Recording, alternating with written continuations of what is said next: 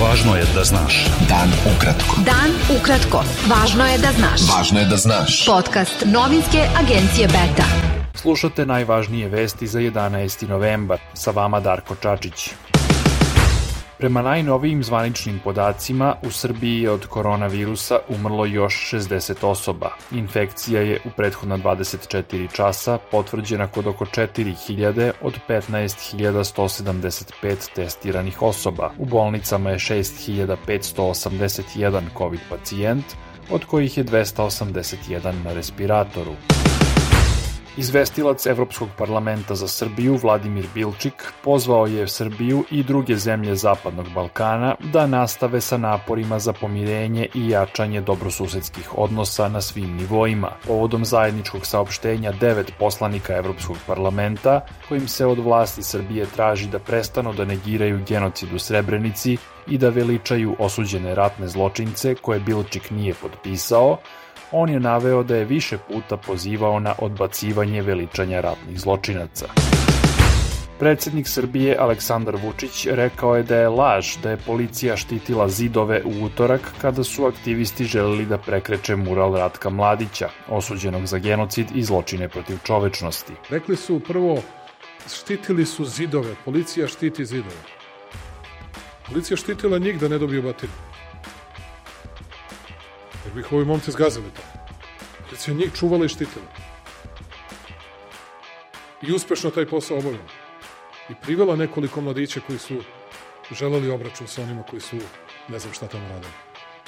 Policija se sklonila, oni su prekrečili, ovi prekrečili, to više nije posao za policiju. Prostorije inicijative Mladih za ljudska prava u centru Beograda išarane su grafitima podrške osuđenom ratnom zločincu Ratku Mladiću. Inicijativa je navela da je te poruke ispisalo nekoliko mladića, nakon što su završili umivanje murala Ratka Mladića u Njegoševoj ulici. Posle televizijskog duela sa Brankom Lukićem, advokatom Ratka Mladića, predsjedniku izvršnog odbora Akademije za razvoj demokratije Balši Božoviću, poslate su stotine uvredljivih poruka, među kojima su desetine direktnih pretnji smrću. Predsjednik Srbije Aleksandar Vučić izjavio je da nema pojma šta je neformalna grupa Narodne patrole, koja je prethodnih godina presretala migrante i ometala novinare u radu.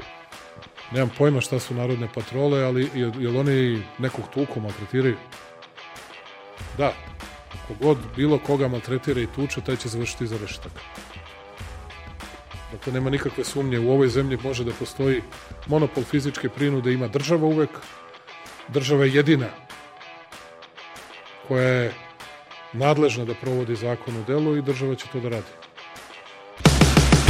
Premijerka Srbije Ana Brnabić izjavila je na Pariskom mirovnom forumu da čist vazduh, čista voda i upravljanje čvrstim otpadom moraju da budu jedan od ključnih prioriteta svake vlade. Ona je dodala da vlade i međunarodne organizacije moraju da sarađuju kako siromašne zemlje ne bi zaostajale za razvijenim.